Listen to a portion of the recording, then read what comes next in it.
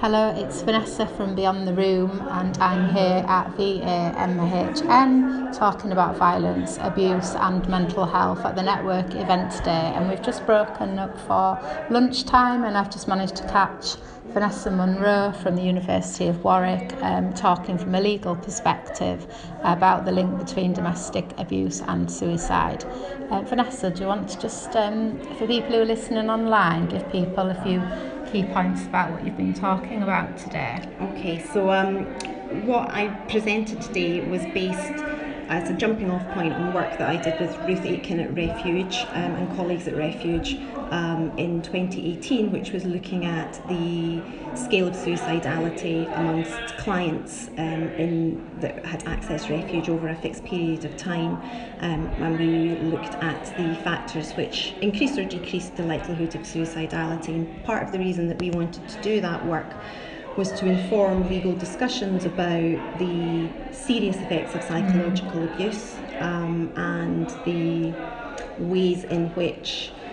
experiencing psychological abuse can cause, in a legally relevant sense, the suicide of a victim in order to pave the way for holding perpetrators liable for potential manslaughter charges. And what I was doing in the presentation today was setting some of that out, but also raising questions about how, even when we have the legal principles in place to support that kind of liability, there's still a lot of work to be done around understanding how jurors are going to perform their role in the criminal justice process in terms of recognising coercive, controlling and psychologically abusive behaviour as meriting criminal punishment, and seeing that behaviour as having been a cause of death in a way that means that perpetrators should be held accountable. Yeah, because we've obviously had the recent changes in law around coercive control. Have you started to see any changes, or do you think we've still got a long way to go around changing culture and understanding coercive control and being able to kind of evidence and prove that, and then obviously then to be able to link it to a person's suicide as well? Yeah, I mean, certainly the creation of that offence is a big moment in terms of recognition of this as a serious harm and a kind of harm that the criminal law conventionally has always struggled to properly recognise. Why do you think that is?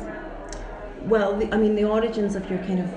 assault legislation go back to the 19th century, so they start off in a very grounded sense of physical abuse, and we've only very progressively widened that to understand psychiatric injury is also serious, and now this evolving recognition of psychological harm as an injury that the law should be concerned about,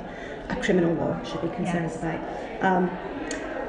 But what we don't have any sense of yet, I don't think really, and of course the legislation is still quite new, is around the extent to which the jury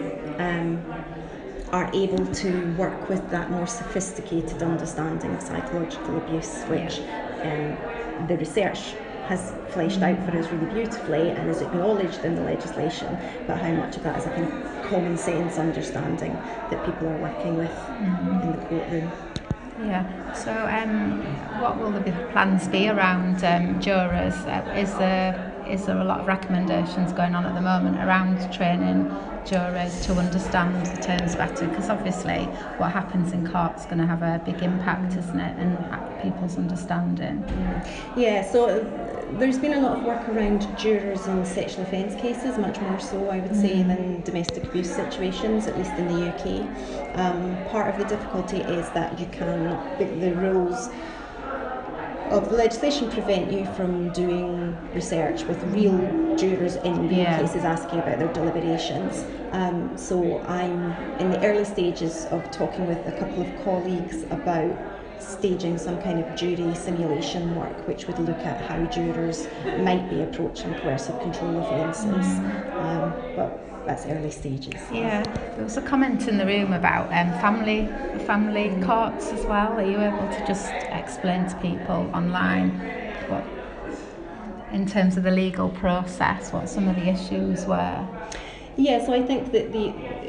one of the things which came out in our research was that there seemed to be a suggestion that clients who had children were less likely to experience suicidality or less likely to act on suicidal thoughts because the existence of children in part gave them a reason to continue, and there's undoubtedly something in that, but that's also obviously a complicated aspect because the existence of children and the fear about those children being taken out of your custody if you disclose serious mental health and suicidality issues means that it's also quite likely that people will not disclose in that situation. So although our numbers of overall disclosures were quite high, there's reason to think that in reality the levels are much higher than that again. There seems to be an important role there around CAFCASS as well, I would say, understanding about women feeling able to disclose safely suicidal feelings because of the fear that they then might have their children